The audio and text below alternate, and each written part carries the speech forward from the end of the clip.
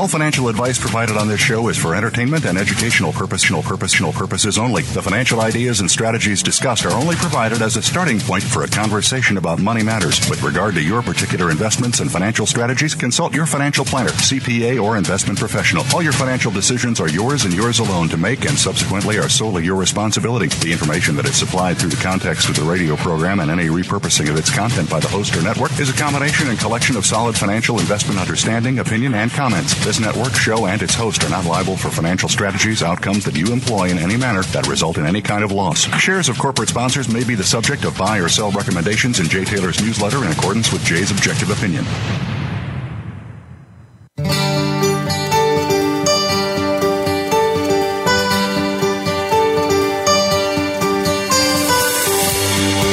Welcome to Turning Hard Times into Good Times with your host, Jay Taylor. This hour will help investors fix issues and achieve personal gain. Now, here's your host, Jay Taylor. Welcome to Turning Hard Times into Good Times. I'm your host, Jay Taylor, and I'm speaking to you from New York City on this, the 28th day of April, 2020. I do like to remind you every week I publish a newsletter called Jay Taylor's Gold, Energy, and Tech Stocks. We focus on the junior mining sector primarily, not exclusively, but primarily. Because that's where I think you can go now to do well, to protect your wealth. It's one of the areas, gold for sure, gold starting with gold bullion, but also the mining shares, I think, have tremendous upside potential as I believe that gold will continue to rise relative to many other, if not most other assets. I'll also encourage you to go to chenpicks.com, chenpicks.com, to pick up a subscription to Chen Lin's letter, What is Chen Buying, What is Chen Selling? And Michael Oliver, who is with us today, we like to always remind you of his great service as well. It's olivermsa.com, olivermsa.com.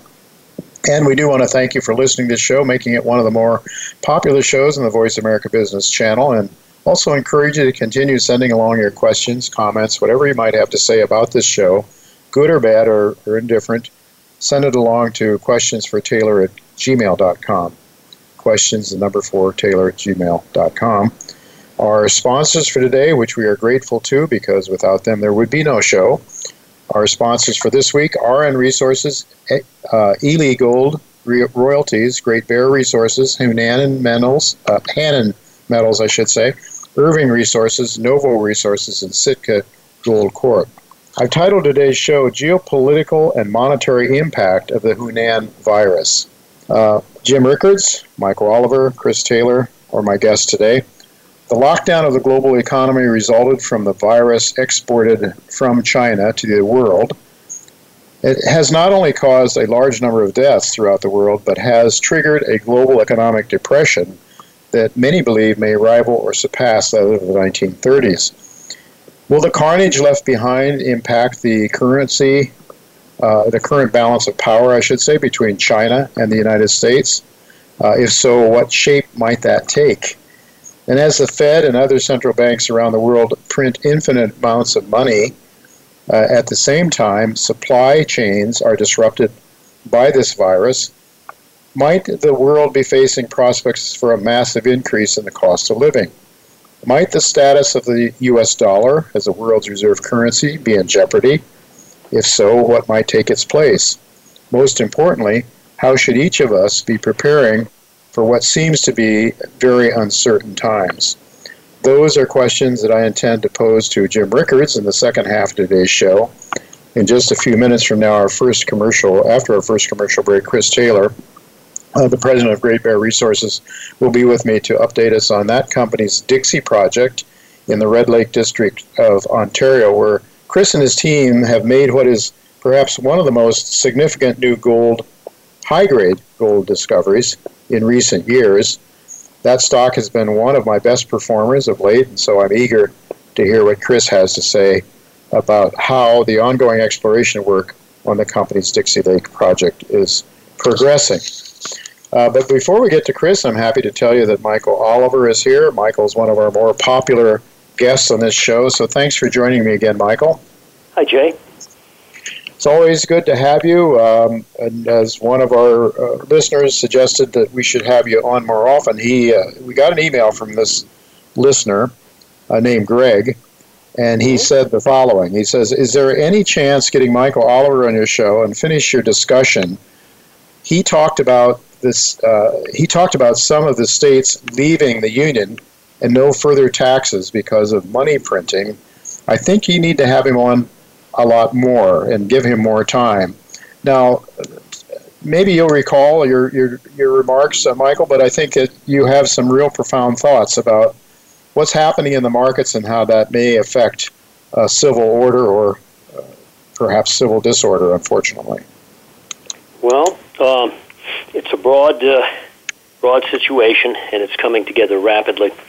First off, a little background on me as to why I think certain ideas outside of the specific technicals that we analyze.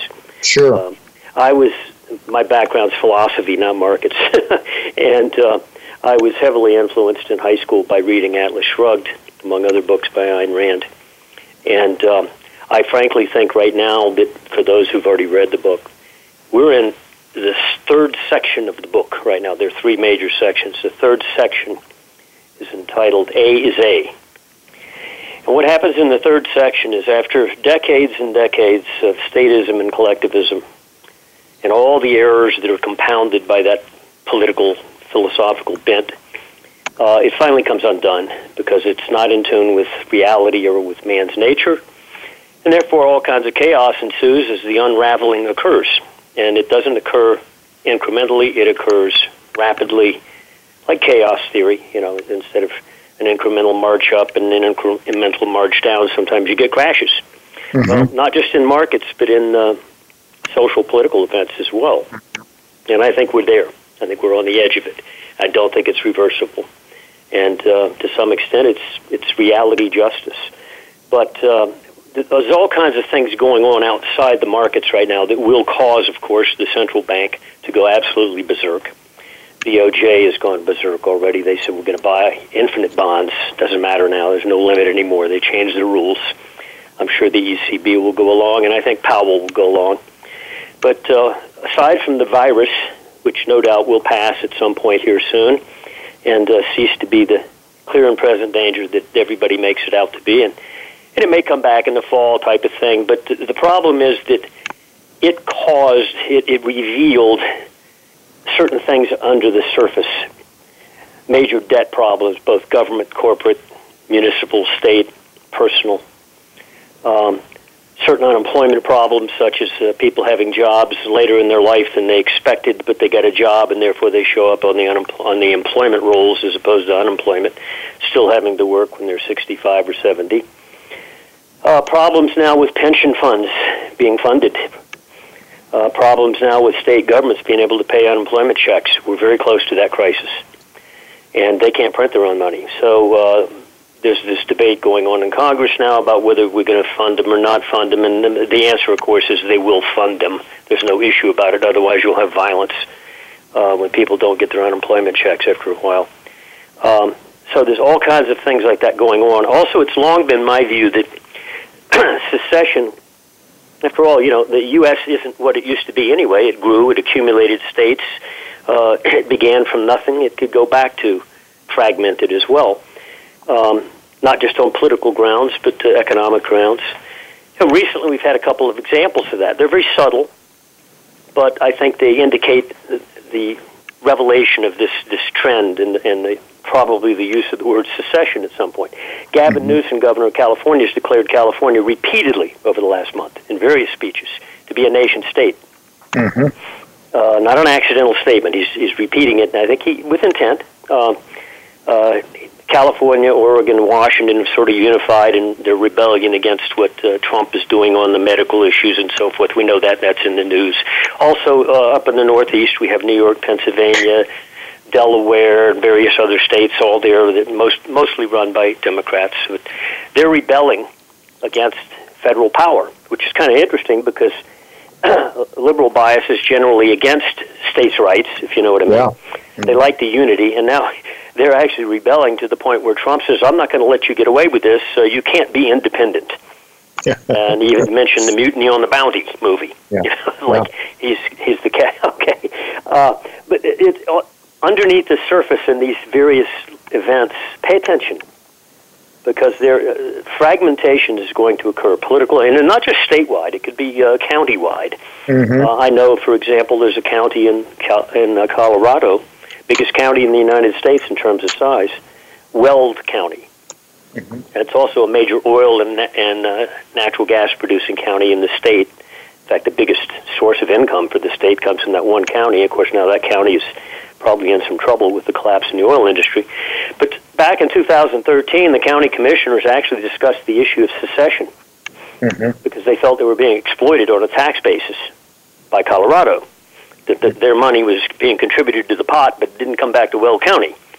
They began to discuss it again in 2018. Now, I'm sure there's other counties around the country that, based on this issue or that issue, are not happy with the state they're in. For example, West Virginia has invited some of the western counties of Virginia to join West Virginia. Mm-hmm. Part of the issue there has been the gun control laws coming down from the state capital in Richmond.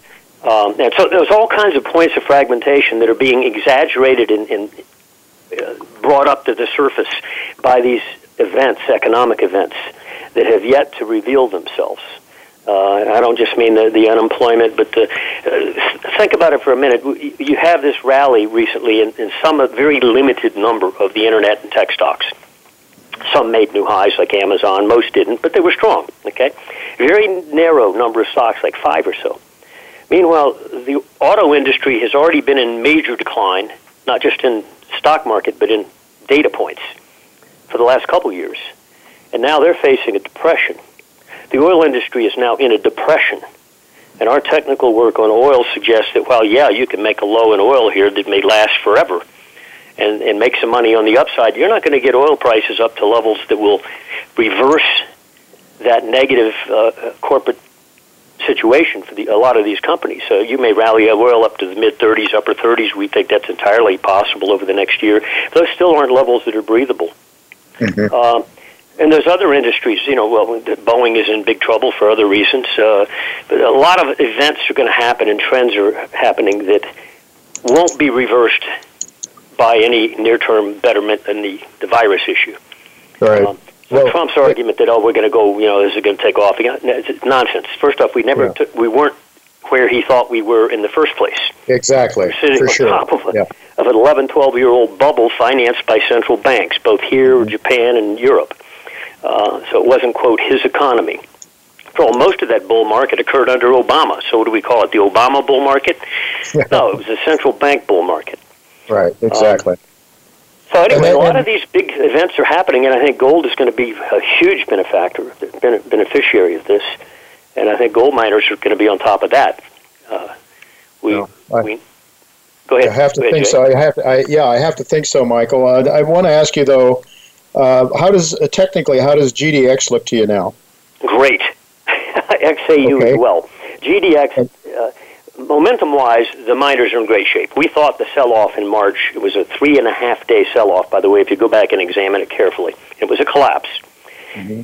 The gold mining investors thought, we're part of the stock market. Oh, my gosh, we're going to go down with the stock market. And they did. But they created a bear trapped themselves, and the market V-bottomed out of there. Next thing you know, you're in new highs for the last 7 years. All the highs have been 31 plus, 31 plus, 31 plus for the GDX. We reached 32 2 weeks ago. Now we're trading 34. Mm-hmm. XAU didn't quite get that breakout 2 weeks ago, but it got it last week. Comparable. 7 years of highs taken out, flat highs. I think the gold miners now are being perceived, and look at their daily tone as well. If you look at the action, gold drops $10, $20 intraday.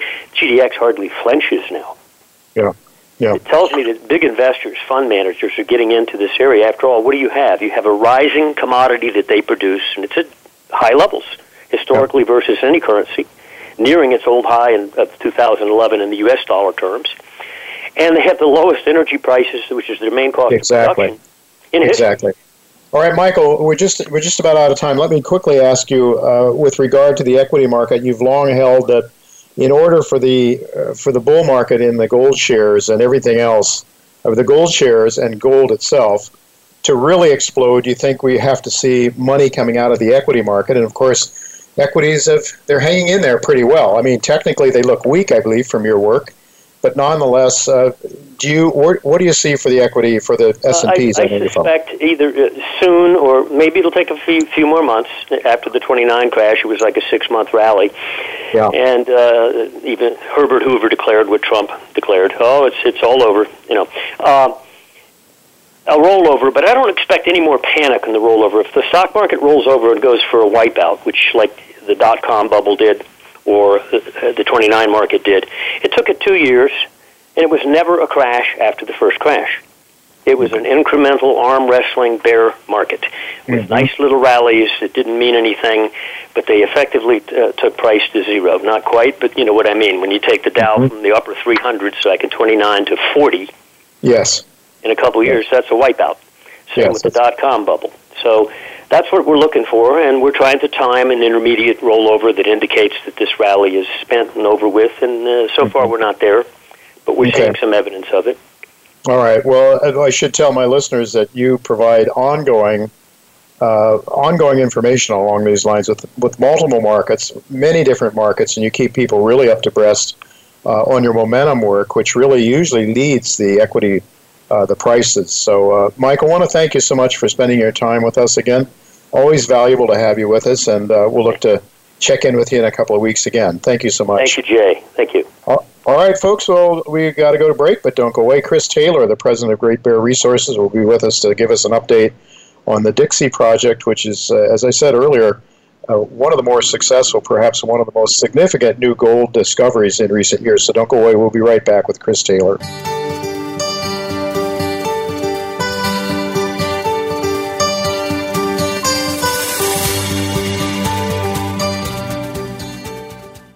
Novo Resources Corp. trades on the OTCQX under the symbol NSRPF and on the TSX Venture Exchange under the symbol NVO.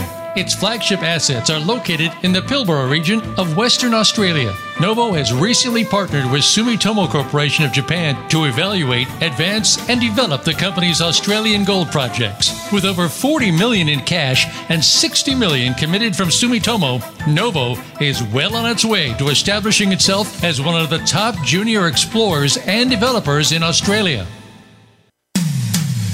When it comes to business, you'll find the experts here. Voice America Business Network.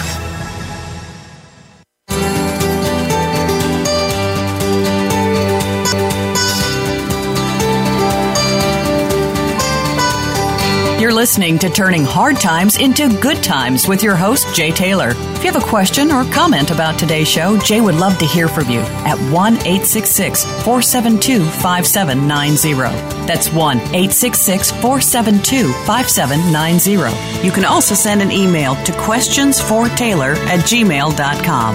That's questions, the number 4, Taylor@gmail.com. Now, back to our program.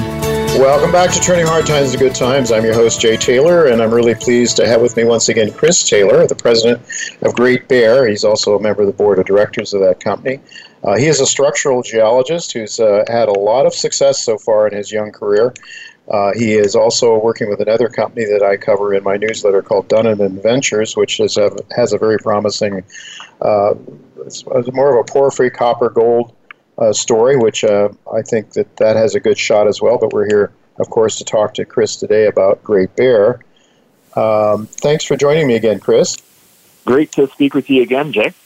It's really good to have you. I should mention to our listeners, for those that I think most of them, or a lot of them, certainly know your story by now, know something about it.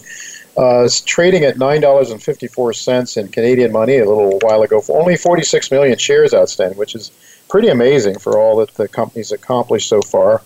You can buy it in Canada under GBR, or you can buy it down here in the States, as I have, under the symbol GTBDF. And down here in U.S. money, is selling at around $6.50 when I checked it before we went on the show.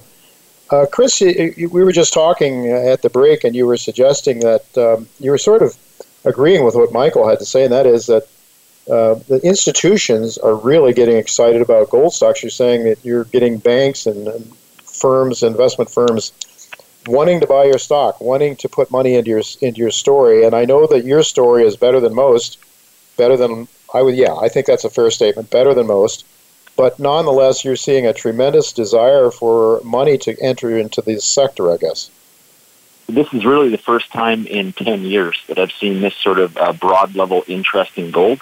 And I'm getting calls regularly now, and this is from banks and other investment institutions, and they're talking about openly, they have individual investors, wealthy individuals that are putting, $10 million, $20 million, $30 million per check into good quality gold stories.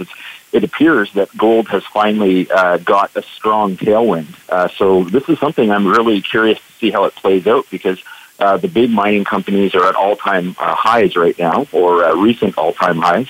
And companies like ours, Great Bear, we went from getting sold down to about half of our value in the panic during the COVID immediate, hands in the air, run for the hills panic. And now we're back up where we were prior to the COVID situation even happening. And I would imagine, given the interest in the sector, that this is still early days for the gold stock rally that might be coming.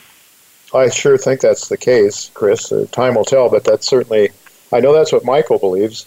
You mentioned COVID-19. How is that impacting your business, if at all? Well, we had to effectively stick with only local labor on our project. You know that our property is located right off the side of the highway, just outside of the town of Red Lake, Ontario. It's a big mining district, so we had to basically furlough all the geologists and technicians that we had that didn't live locally. So if you could drive in, if you live in Red Lake or could drive to the project, we're happy to have you working there still. And that means we went from about 5 drill rigs drilling all the time, 24/7, to 3 drill rigs 24/7. So we're still on track to finish our drill program by the end of the year, but it'll probably finish up around Christmas instead of around Halloween. So a little bit of delay, but really everything, all considering, everything's going along, full steam. Very good. Well, I want to ask you about your drill program and the progress that's being made there, but before we get to that, Chris, I'd like to ask you about this royalty spin-out. It's one thing that I've been looking forward to, and I've said that I don't care how much money I've made in the shares I purchase, Great Bear. I'm going to hold all of them until I get the royalty spin-out. Now, I guess that's in the works now, isn't it? And explain to us, perhaps, once again, why you've decided to do this. Okay, yeah, no problem. Yeah, effectively, if you're a shareholder of record before the 4th of May, I don't know how many days it takes to clear a share purchase if you were to buy it today. I would imagine it would be in time today, tomorrow. But if you're a shareholder of record by about May the 4th, you'll receive a dividend share in a private company that will own a 2% net smelter royalty on the gold discovery that we've made. What that means is that in the future, if the project is as successful as we think and hope that it will be, that royalty ultimately could be worth something along the lines of what Great Bear as a company is worth today. Certainly major discoveries like what we've made here have formed the basis of large royalty companies. These are multi-billion-dollar companies as they grow over time, and the cash flow streams that you can generate from a royalty like this, I mean, at the moment, at our current stage of operation, it's not worth very much, but in the future, it could be worth a great deal. We wanted to make sure that it was our shareholders that received that benefit going forward, just because, in the current mining cycle with the large producers of the world feeling so rich and empowered to make acquisitions, we wanted to protect some of that future value for our shareholders so that if we end up getting taken over, for instance, our shareholders will still benefit from what is a fantastic project. And you don't have a resource yet, and I know you're starting to work on that.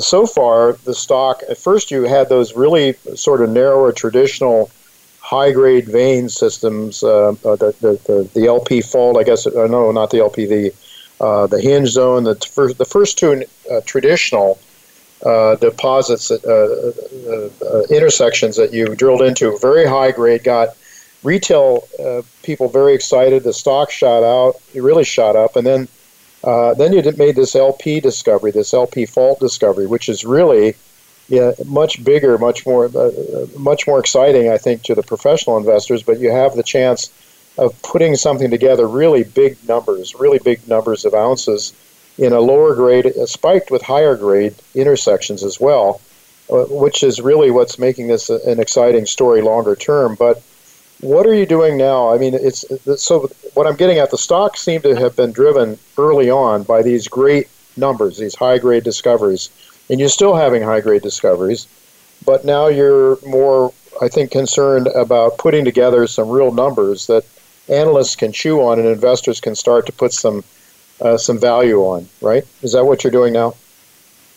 Yeah, correct.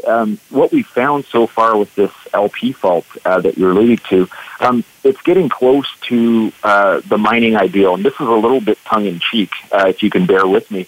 But, the ideal gold mine is a stack of gold bars sitting on the surface, preferably on property that you control, and you have a gun and you can protect that. So that's the ideal gold mine. I mean, that's high-grade gold on the surface. What we found with Great Bear is high-grade gold that goes right to the surface. So obviously it's still in the ground. We're in the mining business, not the owning a bank vault business. But it's the closest thing. It's high-grade gold that goes right to the surface. You don't have to drill it down to great depths. And what the investment market is so interested in is the fact that high-grade gold is so shallow, because gold, with its current pricing and the history of mining around the world, well, most of the high-grade gold that's as shallow or to the surface like we found, most of it's already gone. I mean, it's now holes in the ground, and the gold is extracted, and it's sitting in jewelry or it's sitting in bank vaults. To make a find like this in 2018, 2017, 2019, those years when we made the initial discoveries, it's really, really rare in the modern world to find this sort of grade near surface. So the investment bankers that are basically accumulating share positions in Great Bear now are just looking to see the continuity on the zones. Like, do you have a bit of gold here and then a bit of gold 20 meters away and then a bit of gold, 100 meters away from that? The answer in the drilling that we're seeing is no, it looks like it's a continuous mineralized zone, and we consistently generate shallow, high-grade gold intercepts. So it seems to be the best of all worlds when it comes to grade and proximity to surface, and there's a lot of drilling. I mean, just this year, we're going to complete over 300 drill holes. So, as we say, the proof is in the pudding. So you can hype it and wave your arms all you want, but if the good gold numbers keep coming out of Great Bear like they have been, I think, for us, you end up effectively in this gold cycle painting a bit of a target on your back for where do these big producers replace the ounces that they're mining out of the ground every single day. They have smaller reserves. Where do they go to get the highest grade, shallowest, presumably most economic replacements? And it looks like we're onto something just like that. Yeah, well, a target on your back, and again, that's why you decided to put that royalty spin-out together, and I really applaud you for that. But let's to give our listeners a sense of the scope of this thing, Chris. I believe that you're infill drilling now, which is what the analysts want to see, because they want to be able to put some economic value together here. We're talking about something like 4 or 5 kilometers in strike length, I think. And can you give us some idea of the width of this LP structure, the depth as well? Okay, to give you an idea, I mean, the average gold deposit in the world, it's a hard number to put together, but I would guess an average based on mines that I've been involved with would be probably 100 meters long, generally a few meters wide. Sometimes you can get a really lucky one, and over the course of a kilometer, you might have 2 or 3 zones that are 100 meters, 200 meters long, and several meters wide. With what we're looking at, the zone is minimally 4 to 5 kilometers long, and the width, I mean, it swells as it gets towards the center of the system, and at its widest, it's over 500 meters wide. That's the zone of gold mineralization, the right rocks, the alteration. We put it out on all of our cross-section data. You can look at it on our website at www.greatbearresources.ca if you like. But what you see is up to 500 meters wide, 4 to 5 kilometers long, and it simply dwarfs most of the other gold deposits in the world. The biggest ones, the big mines, the largest mine in Canada, which is a 12 million ounce open pit at about 1 gram per ton, that's about 3.5 kilometers long. That was purchased for about almost $4 billion Canadian. We're looking at something that has a bigger surface footprint than that and has more high grade that goes to the surface in the drilling that we've done. So I can't say that it's worth $4 billion. I don't know what it's worth until we finish drilling it. But if you want to compare apples to apples, you've got to compare what we've found to some of the big gold deposits in the world. These are multi-million ounce producers, and I think that's why we've captured the interest of the market. And as I said, the proof's in the pudding. Just follow the drill results as they keep coming out. Right. Well, Chris, how soon might we start to get some more of these infill numbers, and how soon, what are you hoping to do, and when are you hoping to have a resource calculation together for the market? I would say on the resource calculation side, you're looking at about roughly about a year from now, simply because the zone is so large that just to drill a regular grid over top of it is going to take more than 300 drill holes, and even with multiple drill rigs going, that just takes many months to drill. That's simply a function of the size. So I would have to say, in terms of upcoming news, what you'll see, because we've been drilling throughout the COVID situation, we haven't stopped. There's a lot of news that's coming back from the labs in probably a short period of time. So I would guess that there'll be quite a bit of results news out of Great Bear over the next month to 6 weeks. Right, and a lot of the professionals will start to put some numbers together in their own heads, even before perhaps you come out with your own. With about 30 seconds left, what are you doing in terms of exploration? I know that you had in your plans some exploration work. Ron Shore, a former mining analyst, asked me about a geophysical target in the northwestern portion of your project. Could you talk about that, or perhaps what are your plans overall in terms of exploration, or are they just basically on hold now as you focus on trying to pull a resource together? I think to answer that quickly, there are many additional targets on the project. It seems like it's hard to find an area where you don't find some gold mineralization. Most likely what will happen is we'll stick to the current known zones until we get back to 5 drill rigs, back to full drill capacity, and then one of those rigs will be doing some new zone exploration as we proceed through the year. At the moment, to optimize potential returns for investors, we're focusing exclusively on drilling off the continuity and the size of the zones we know about, because I think that's what the market will reward us for. I think that's right. Well, thank you very much, Chris. We are out of time. Very exciting. I look forward to keeping up with you on an ongoing basis with this story. It's really one of my favorites for obvious reasons. We like winners, and thank you so much for spending your time with us.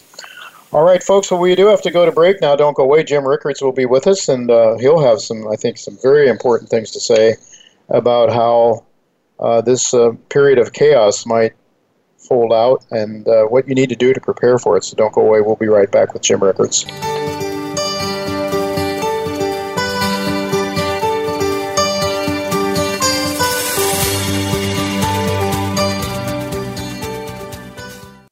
Great Bear Resources, trading under GBR on the TSX and GTBDF on the OTCQX, is a gold exploration company focused on their 23-kilometer, wholly owned Dixie project in the prolific Red Lake Mining District of Ontario. Having recently made multiple high-grade gold discoveries, GBR is fully funded to complete a very active 200,000-meter drill program through to the year 2021. Stay up to date on what has been considered one of the best-performing exploration stocks in the last 2 years by visiting greatbearresources.ca.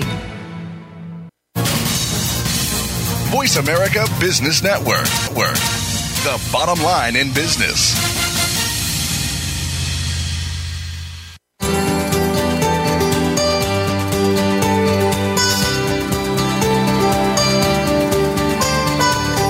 You're listening to Turning Hard Times into Good Times with your host, Jay Taylor. If you have a question or comment about today's show, Jay would love to hear from you at 1-866-472-5790. That's 1-866-472-5790. You can also send an email to questionsfortaylor@gmail.com. That's questions, the number 4, Taylor@gmail.com. Now, back to our program. Welcome back to Turning Hard Times to Good Times. I'm your host, Jay Taylor, and I'm really pleased to have with me once again Jim Rickards. He's been on this show a number of times before, and he's very well known as a New York Times bestseller, a bunch of books that he's written, several of which that I have read, and we want to talk to Jim about some of those ideas that he's passed along over the years that now are seeming to come into fruition. Thanks for joining me today, Jim. Great to be with you, Jay. It's really good to have you with us. It's always a treat to have you, I might say. We've titled today's topic, How Might This Latest China virus, or let's say a Hunan virus, or COVID-19, impact the geopolitical and global monetary landscape? And that's something I'd certainly like to get your ideas about. But I've read several books that you've written in the past, like The Road to Ruin, The Death of Money, Currency Wars and Aftermath being your latest. You discussed how the existing dollar-based fractional reserve monetary system is heading for the dustbin of history. In Aftermath, though, you talked about 7 secrets of wealth preservation in the coming chaos, and certainly seems to be, while things maybe aren't chaotic yet, seems to be the potential for that to take place. So unless you think that the Hunan virus, with that the cat is out of the bag and it's just too late to talk about those things, or if it's too late to really get ready for chaos, I don't know what your thoughts are on that. But I'd like to ask you that. Do you think it's too late? Are there still things that people can do? Or is this thing coming unglued very rapidly? There are things that you could have done 6 months or a year ago that would have left you better off today. Having said that, there are still plenty of things you can do that will leave you better off tomorrow. This crisis is far from over. We have a double crisis. One is the Wuhan virus, which is still spreading, still killing people tragically. Things seem to be getting a little better, although in the United States, although I have to say, better is a relative term. There's still a lot of fatalities. But a lot of the fatalities appearing today are people who were infected 2 or 3 weeks ago. But in terms of new hospital admissions, that's going down. So hopefully this will get better, and we'll start to see some significant progress by the middle of May.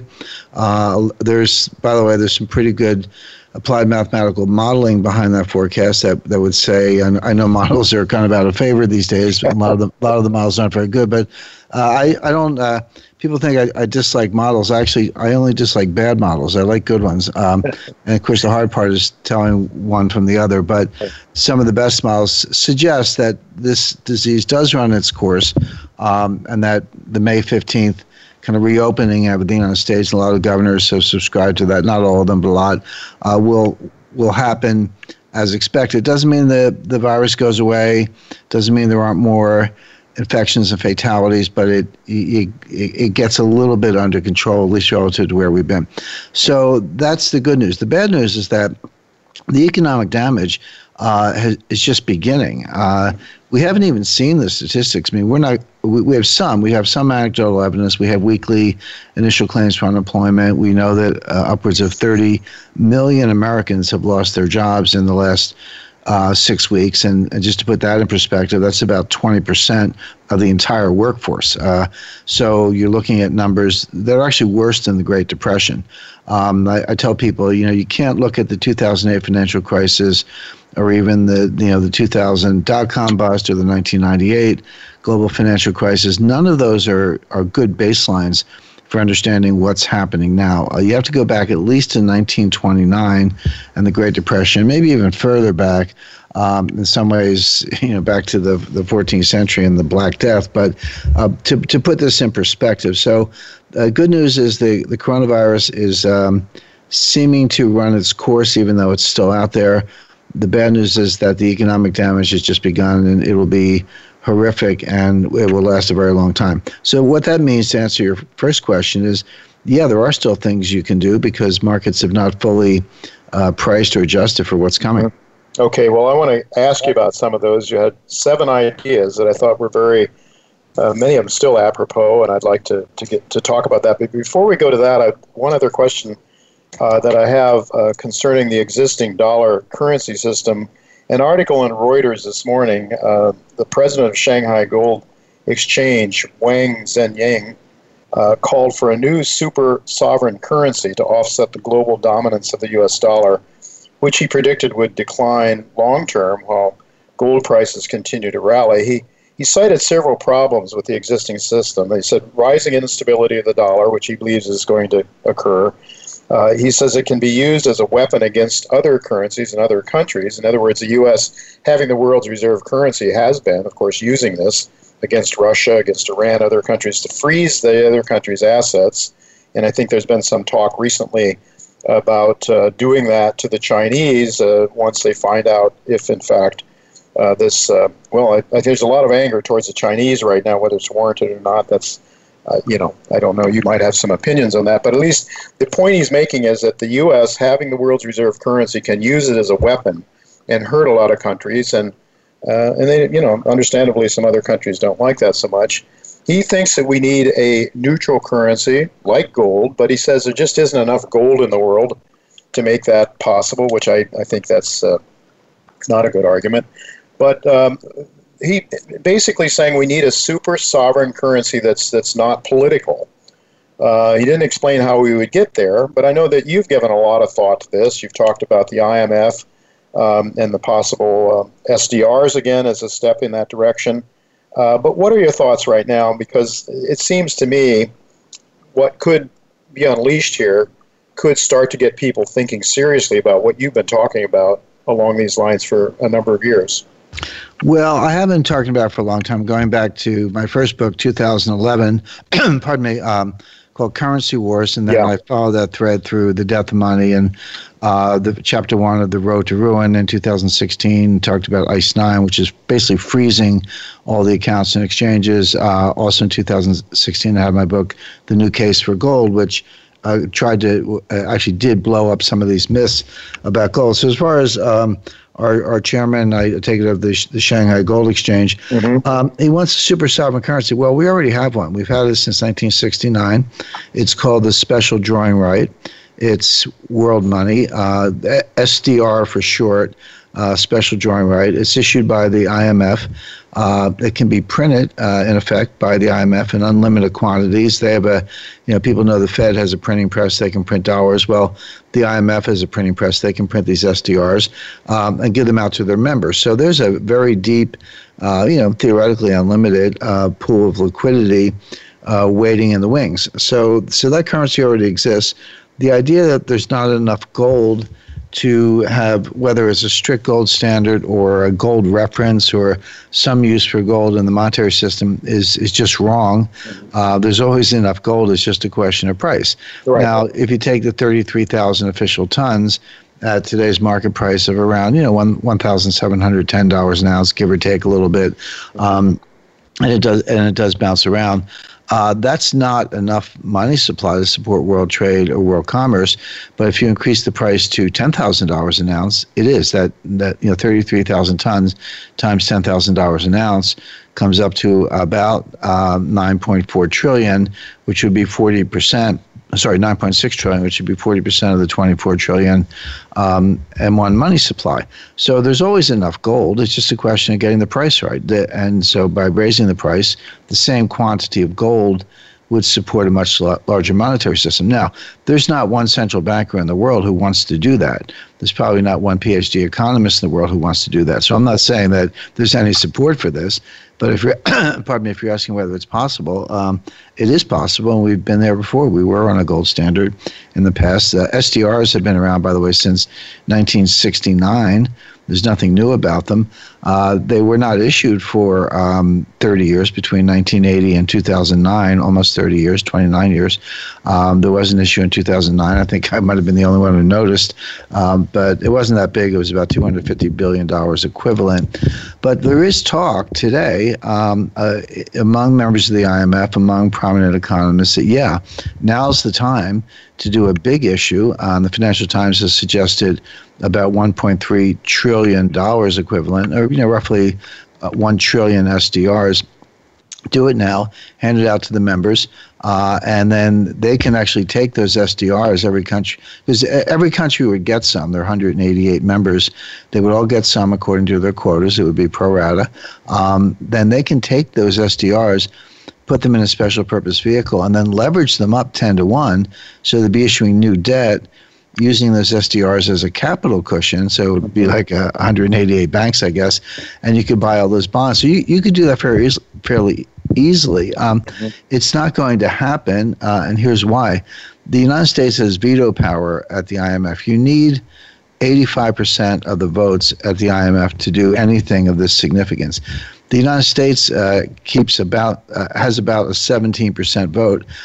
So in other words, and that's not a coincidence, by the way, that's enough to veto anything, because if the U.S. says no, then all the other members combined can only get to 83%. They can't get to 85%. Why does the U.S. not want to issue SDRs right now?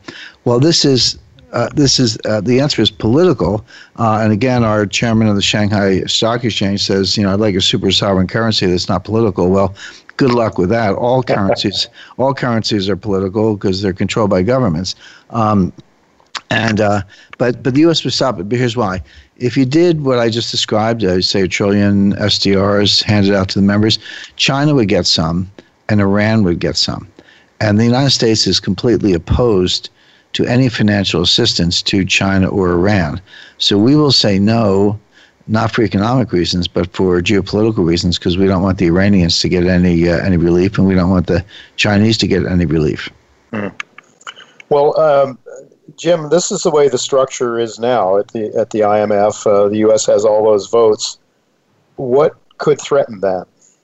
Well, the IMF, every 5 years, they do what they call a quota review, and they think about, perhaps increasing the shares of certain members. But I think, and there's one underway now. It's kind of a rolling review. But even when they decide on recommended quotas, executive board recommends quotas, you still have to go back to the members and get it approved. And so the last time they were trying to get something done in, I think 2010.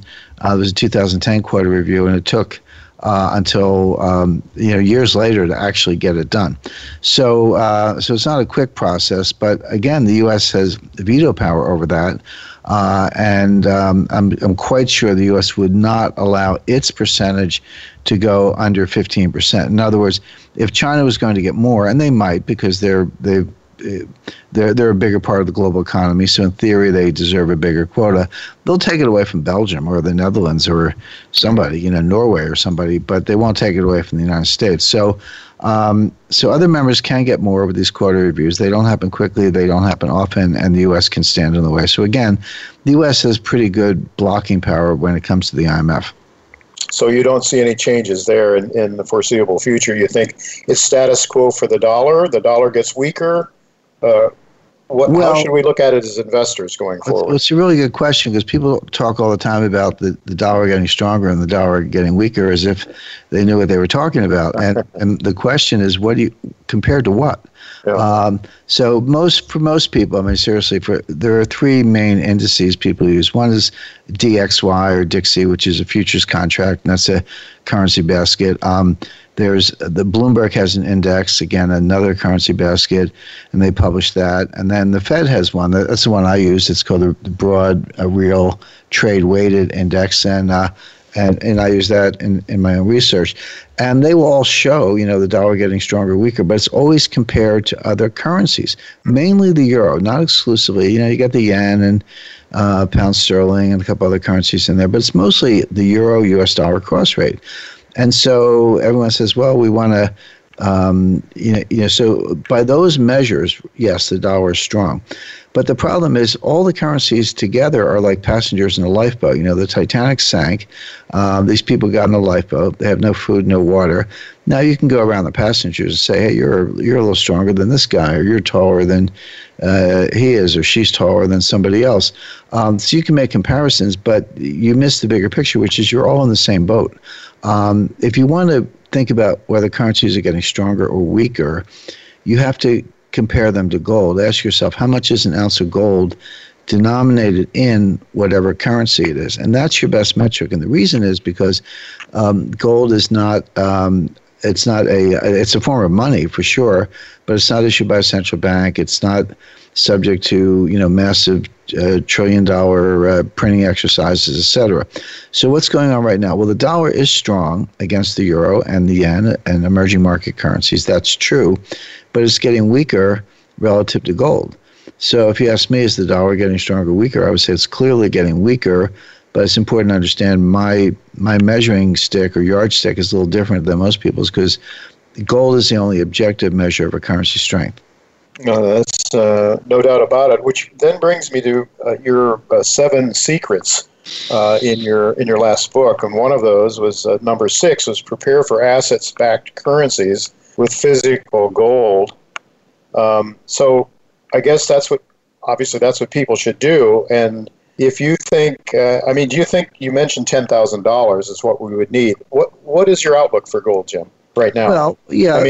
It's not that gold gains any value; it's that the currencies continue to depreciate relative to gold. Right? That's the point. And so the strong dollar talk is it's either nonsense or you're comparing it to other currencies, but the dollar is actually getting a lot weaker by the day because the dollar price of gold is going up. So here's another thing most people haven't really tuned into, Jay. We're in the third great bull market in history for gold. The reason I say that, prior to 1971, as far back as the 1870s, but you can go as far back as 2,000 or 3,000 BC.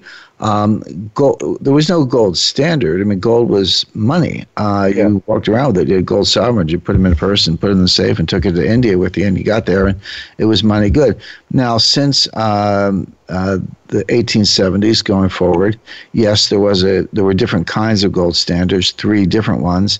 One broke up around 1914. One lasted through the 20s and 30s, and then the Bretton Woods after 1944. But it wasn't until 1971 that you really had a free market in gold, because when you're on a gold standard, the price of gold doesn't change. That's the whole idea of a gold standard. I always run into gold fans or gold bugs or whatever you call them, and they say, they bang the table and say, I want a gold standard. And I say, well, be careful what you wish for, because you won't make any money on a gold standard, because it means the price is fixed.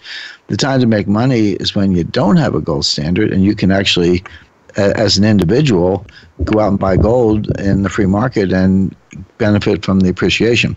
So you start in 1971. So the first bull market went from 1971 to January 1980, and gold went up 2,600%. It went from $35 an ounce to $800 an ounce. The second bull market went from August 1999 to August 2011. Gold went up 670%. It went from $250 an ounce to $1,900 an ounce.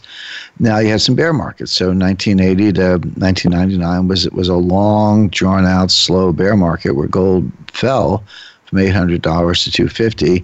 Then you had another bear market, much sharper and faster, from 2011 to 2015, where gold fell from $1,900 an ounce to $1,050 an ounce. But you can pinpoint the end of that bear market. It was December 16th, 2015. Gold was $1,050 an ounce. It had fallen, if you work off the $250 base from 1999, it had fallen 50%. And I had a conversation once with Jim Rogers, I'm sure you know, one of the most famous commodities traders of all time. And he said to me, Jim, we both see gold going much higher. But he said, Jim, nothing goes to the moon in commodities without a 50% retracement along the way. Mm-hmm. And I said, got it, that makes sense. Well, we've had that. When gold went from $1,900 off a $250 base down to $1,050, that's a 50% retracement, almost to the penny. So that's behind us, and then the third bull market began. Now, since December 16, 2015, gold is up over 70%. $1,050 an ounce to $1,710 an ounce. So it's up 70% in the last 5 years, or 4.5 years.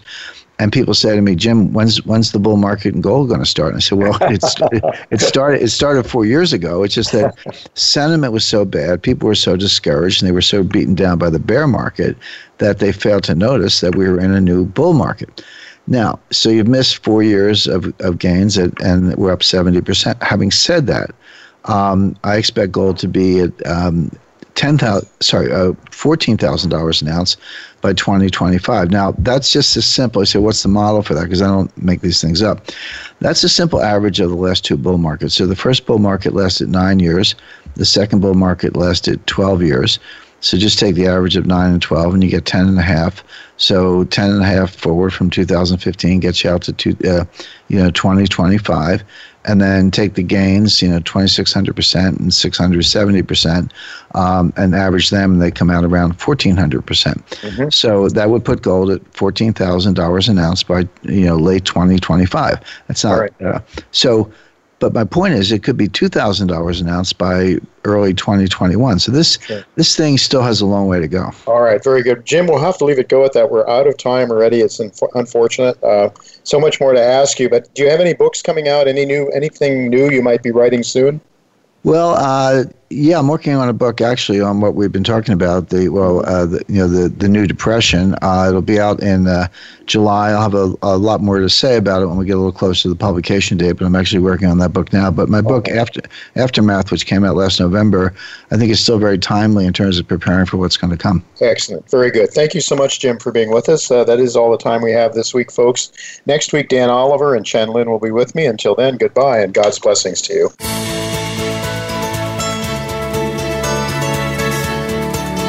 Thank you again for listening to Turning Hard Times into Good Times with Jay Taylor.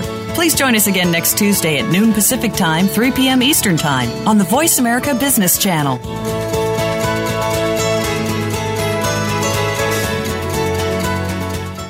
Auryn Resources is an exploration company defined by its aggressive ambition to find the world's largest mines. Auryn has raised over $100 million in this effort and believes it is on to 3 major discoveries at its projects in Canada and Peru.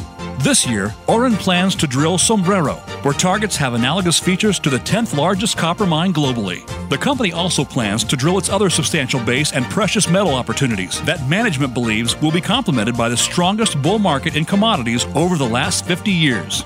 Visit aurynresources.com and subscribe to keep up with the busy year ahead.